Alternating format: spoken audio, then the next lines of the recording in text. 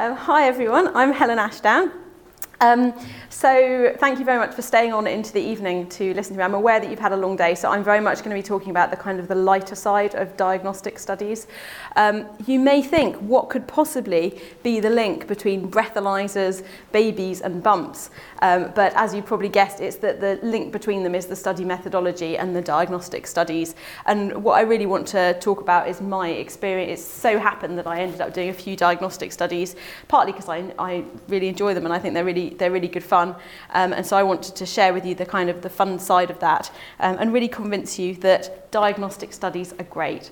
And I think, well, hopefully Annette's pleased with me for saying that. I really do think that it's a really simple, straightforward sort of study methodology, which is, once you've got your head around it, is really, there's lots of studies that can be answered using diagnostic test accuracy methodology. So what am I going to talk about?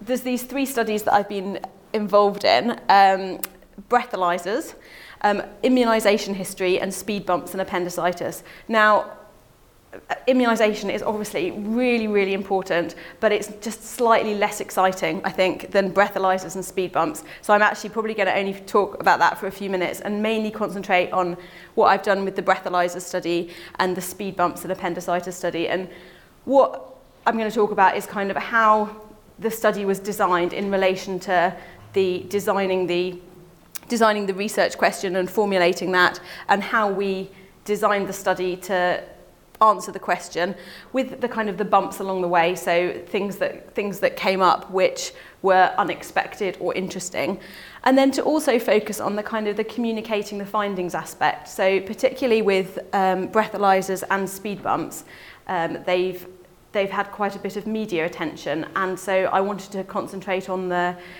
how you explain diagnostic studies to the public and how to sell diagnostic studies, because it's not necessarily something which is easily understandable by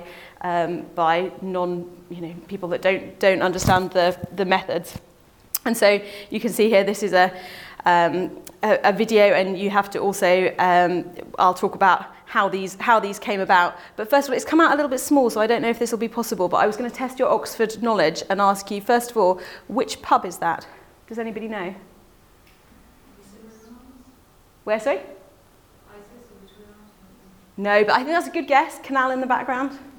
It's the Jolly Boatman in Thrupp. There we go. And whereabouts is that? No ideas? Sorry? Yay! Yay! Well done. So how these two pictures they came about, and the stories behind them. So I'm sure you will have done this today, but I just wanted to put it there in case there's anybody that hasn't been on the course and wanted a bit of background. So instead of thinking about the typical PICO with diagnostic studies, I always think of this instead as a sort of PIRTO, or PIRTO, thinking about the patients or participants, the index test, the reference test, and then what the target condition is, and then putting them together to give us a sensitivity, specificity, positive and negative predictive value, and likelihood ratios. Hopefully that should make sense to everybody. You probably all know this already, but basically in the UK there's an immunisation schedule where babies have immunisations, and it's the same in countries around the world, but differs between different countries. And there's set points when children have it, and they get a letter in the post inviting them, and then they get follow-up reminders, and they also it all gets recorded in this child health record that all children have. But there are some children who don't have their immunisations up to date or are overdue with their immunisations, and the reasons for that are, there's many reasons for that. It may be that the parents actively decide that they don't want their child vaccinated, or it may be that there's just reasons, they've forgotten, or the letters aren't getting through, or they don't have the time to take their children to the doctor, all kinds of reasons. But when children go to hospital, to the emergency department, when they're not planning to, so obviously an unplanned admission, it's a good opportunity to ask parents about it. And that's both so that you could potentially identify if the child might have one of these diseases causing their presentation. You know, obviously the chances of measles is higher if you haven't been vaccinated against it, but also as an opportunity to kind of give education about the importance of immunisation, and even give the immunisation while the child is in hospital as well. So it's important in those respects. And what we wanted to find out was whether history taking, so whether the process of the doctor asking at the initial clerking of the patient, is your child up to date with their immunisations, how accurate that was for telling whether the child is actually up to date. So what do we do? This formulating the research question thing, how good is ED clerking at picking up children who are overdue with their immunisations?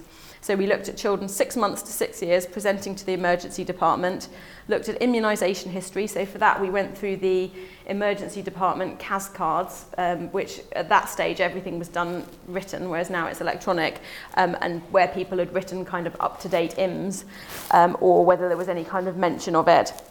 And then compared that with a central primary care immunisations record database, which is a central local database where this sort of information is held, and looked at whether they were overdue with their immunisations or not.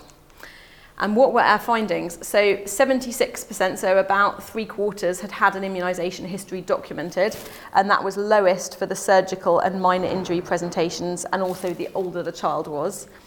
5% were recorded as incomplete on the history, and then when we compared that to the primary care database, it was slightly higher, so 7%, and we excluded some children because of if they were only just overdue, or if they'd moved from out of area, or if they didn't have an NHS number. So there were various reasons that those numbers have sort of decreased down. And what did we find? So we found that the sensitivity of this immunisation history for picking up children who were actually overdue was less than half, so it's only about 40% are picked up using the methods. But if they are picked up, it's a relatively specific method. So our conclusions, less than half of those overdue are picked up by history taking. The highest sensitivity was in the younger age groups, which kind of makes sense in that it's closer to when the child has actually had their immunisations. But there is a limitation of this in that the primary care database may overestimate those who are overdue, for example, if stuff hasn't been updated. We did get the local PCT, the primary care trust people who run the database, actually very kindly phoned up every GP practice of the people we identified as overdue to check that it matched the GP record. So we're relatively confident that it's accurate, but at the same time, it's possible that those original GP records in themselves weren't necessarily up to date. Moving on, speed bumps. So since I started doing this project, I've been collecting pictures of speed bumps. And this was from our holiday in Western Canada. So this is on Vancouver Island in British Columbia. Really good speed bump. My husband's absolutely sick of me going places and saying, oh, there's a really good speed bump. Please, can we get down this road and take a picture of it? And this was very recently, so this is hot off the press. You're the first people to see this particular speed bump. Any guesses for where it is? Islands in the background? It's the west coast of Scotland, and that's the Scow of Egg, and that's the Coolin of Rum. And this was, I think, New Year's Day or something. Anyway, particularly good speed bump signs. So these slides are taken from a presentation I gave at MIT a few months ago, and I'll come onto the reasons for why. But one of the things throughout is that lots of people have asked me to define what is a speed bump, which I find a bit strange, having grown up with speed bumps. But it is a ridge set at intervals in a road surface to control the speed of vehicles. And they are also called sleeping policemen, which is the British equivalent, which the Americans all found very funny when we were over there, because, a few of them had come across the term sleeping policeman before, but not many of them. And the reason behind this study was, so this started when I was a surgical house officer, and we had lots of people coming in with suspected appendicitis. Now, just to give you a little bit of background of appendicitis, for the non-medics, you know that appendicitis can be really classical, and it's obvious even to the person next door or your grandma that it's appendicitis, but often it's not quite so clear-cut, so doctors use a combination of symptoms and signs, so things like whether the pain moves, whether the patient has nausea and vomiting, to try and work out if it is appendicitis. But it's good to pick it up early, because if you miss it, then it can get more serious, and it can cause sort of severe sepsis and even death. And the definitive treatment is to remove the appendix surgically, but that's something which actually more recently is a little bit more questionable, and certainly mild cases are now sometimes treated with antibiotics instead. So what we wanted to, the reason this kind of came about was that we'd noticed that quite a few patients in the hospital would say that the journey had been terrible, and I worked with one of the surgeons who said, oh, speed bumps, absolutely, or, you know, if the patient says they've had pain on going over speed bumps, they absolutely must have, you know, they straight to theatre, they must have appendicitis, let's not worry about any blood tests or scans. And obviously they were joking, but they'd noticed that there was this strong association. And we thought, actually, that would be really easy to test, you know, would be quite an easy study to do. So what we did, we looked at patients who'd been referred with possible appendicitis, looked at the index test as pain over speed bumps, appendicitis on histology as our reference standard, so what it looks like under the microscope and if it's showing signs of being appendicitis, and then obviously the target condition being acute appendicitis. And we did this at Stoke Mandeville, which is famed for its link with spinal injuries, and was the place that the first Paralympic Games were held. The reason that we, well, it was a good place to do it because Aylesbury is a hospital that's got quite a few speed bumps, and, you know, that's a good reason to do a study, obviously. And what we did was we looked at patients who'd been referred with possible appendicitis via either the emergency department or via their GP. We gave them a questionnaire when they were first admitted to hospital, so before they'd had any, you know, before they'd had any treatment. And this questionnaire kind of asked about the journey to hospital and whether they'd travelled over speed bumps, and if they had, whether it had made the pain worse or better. And then we got their permission to follow them through and sort of see what happened in relation to whether they went on to have appendicitis or not. And those who were discharged home, we telephoned them a month later just to check that they hadn't been admitted elsewhere, or that they hadn't had they hadn't been diagnosed subsequently with appendicitis. And yeah, so we followed them through. Happily nobody died in our study, which was very good. And we looked at the appendicitis histology to see that, and that was blindly assessed by somebody who hadn't been exposed to who hadn't seen whether the patient had pain over speed bumps. So it was an independent assessor of the kind of interpretation of the histology results. And the pathology department of the hospital had no idea that we were doing this study. So in that respect, it was quite good, and that nobody knew it was going on. It was published in the Christmas BMJ in 2012, and it had a particularly good cover, which is why I've put this on. It was the Sgt. Pepper style cover, which I think is great. These are the results, but I've actually, because these are the slides that I used I thought it would actually be interesting to explain the results in the kind of the way that I did it to the public audience a few months ago. So this is from the original paper, and I think later this week, I don't know whether later this week you're going to be looking at the speed bumps paper, but anyway, I think Richard talks about it. And so 101 patients were recruited in the study. 64 who'd travelled over speed bumps were included in the analysis, so we excluded those that said they hadn't been over any speed bumps. 54 of those who travelled over speed bumps had worsened pain, and we called those speed bump positive. 34 patients in total had confirmed appendicitis, and 33 of them had pain over speed bumps, and that gives a 97% sensitivity. So only one person didn't have pain over speed bumps. And that is a better sensitivity than other symptoms and signs of appendicitis. So it's scored better than migratory pain, nausea and vomiting, rebound tenderness. And having such a high sensitivity means that it's a really good rule-out test, as you know. So it's really good for saying, actually, it's really unlikely that you have appendicitis. However, lots of those who were speed bump positive didn't have appendicitis. So just because you have pain over speed bumps doesn't mean that you necessarily have appendicitis. And that was the worst thing about the media associated with this, that loads of newspapers said, do you get pain when you go over speed bumps? If so, go to hospital, you might have appendicitis. And I was thinking, no, I don't want to be responsible for loads of people going to the hospital on account of our study. And yeah, as I say, there was lots of media attention at the time.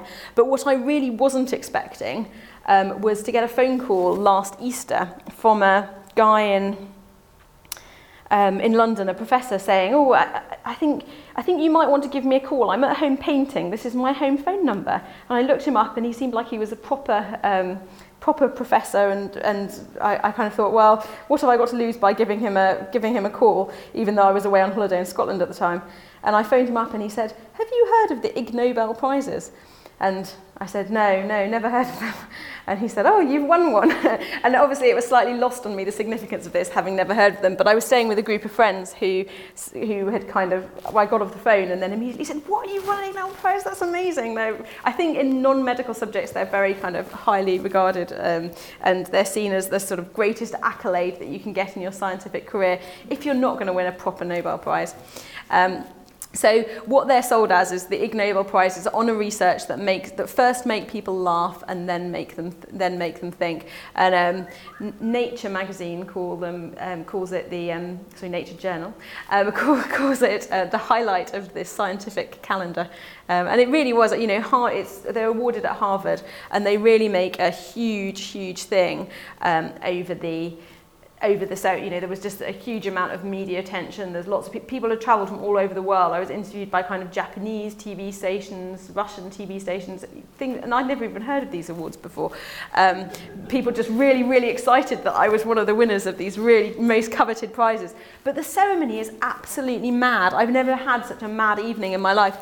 It's got paper aeroplane fights, and this guy stands on the stage as a kind of target, and people throw paper aeroplanes at him. And as I was sitting directly behind him, you're just in this sea of paper aeroplanes, and this is a kind of public lecture thing. There was a guy swallowing a sword, and that's but it was in a sort of scientific way. I can't quite remember the details, but anyway. And then you win these prizes, and they put a lot of effort into the prizes. And I brought my prize along to show you, because obviously I'm very proud of this. This is my Ig Nobel Prize. And what's particularly great about this is that bringing it back from the States, I got my bags out of the off the baggage collection thing at the end, and saw that my bag had been opened and my padlock had been cut through.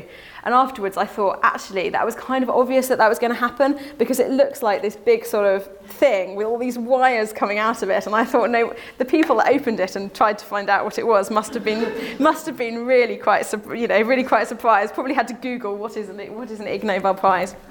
But I wanted to show you two bits from the ceremony. Thank you.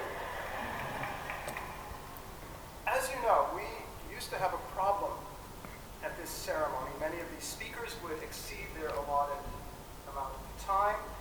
Here's how we now solve that problem. Please welcome the charming, the delightful, the ever so cute Miss Sweetie Poo.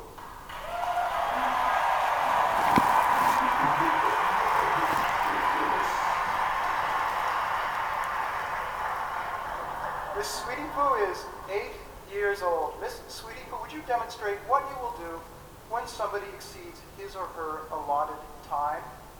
Please stop. I'm bored. Please stop. I'm bored. Please stop. I'm bored. Thank you, Miss Sweetie Poo. Now, Miss Sweetie Poo. Thank you, Miss Sweetie Poo. Now, Miss Sweetie Poo. Thank you, Miss Sweetie Poo. Thank you. But the ceremony is just full of, that's just one example of what is a completely crazy ceremony. It reminded me quite a lot of kind of Monty Python style things. But I just wanted to end by showing you our acceptance speech, which again is something I'm very proud of. My friend from Edinburgh actually wrote it for us, because it was very difficult to try and think, how am I going to summarise my research to a non-medical audience in just 1 minute? So this is what we did. And we were actually allowed a little bit of time afterwards to do a demonstration as well. But it was really good, because then the demonstration really caught the press's attention. And I never thought, when I started my medical career and started an interest in kind of diagnostic studies, that it would lead me to being on stage at the University of Harvard dressed as a speed bump. But it really was my proudest moment.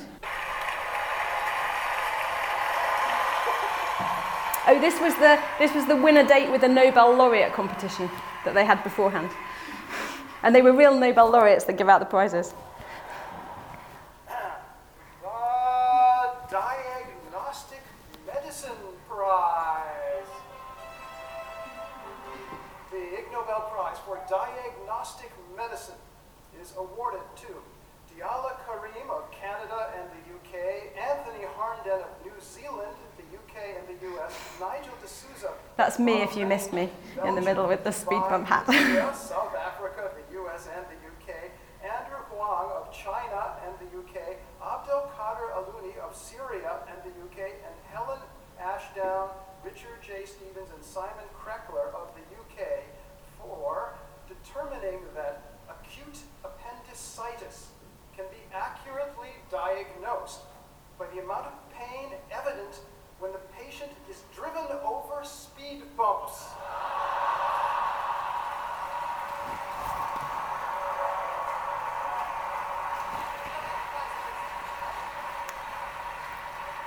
We tried to give our speech too quickly.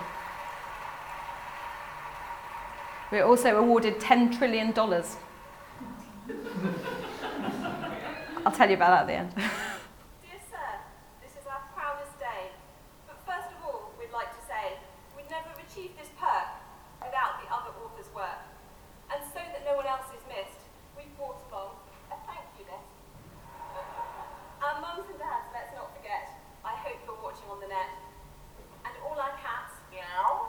And Auntie Jane. God, I've got this awful pain. I feel like I'm about to die. Farewell to the world. I bid you goodbye. That's one of the professors in our department. Please, just what the hell is wrong with him? Please tell us, is the outlook grim? Is it a heart attack? Is it a brain disease? Appendicitis, could it be? It could be that. Now let me see. But how? Without a CT or an ultrasound or an X-ray, man? Just read our paper. Then you'll know that speed bumps are the way to show. Just drive him quickly up a hump. You know the pain will make him jump.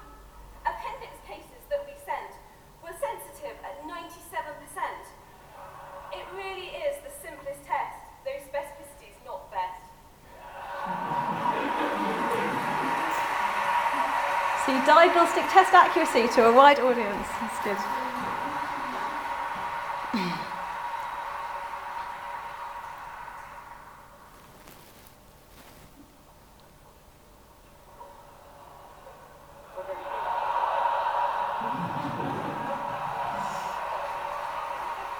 Go away, I'm bored. He's got appendicitis. He's not normally like that, I'm sure. We have a little demonstration, is that correct? Yes. We have a demonstration. This was the moment I regretted wearing high heels.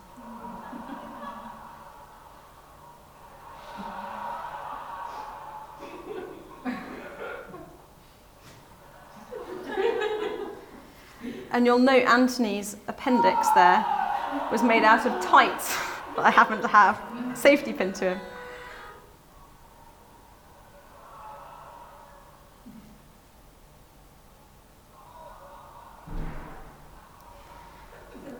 Yes, appendicitis.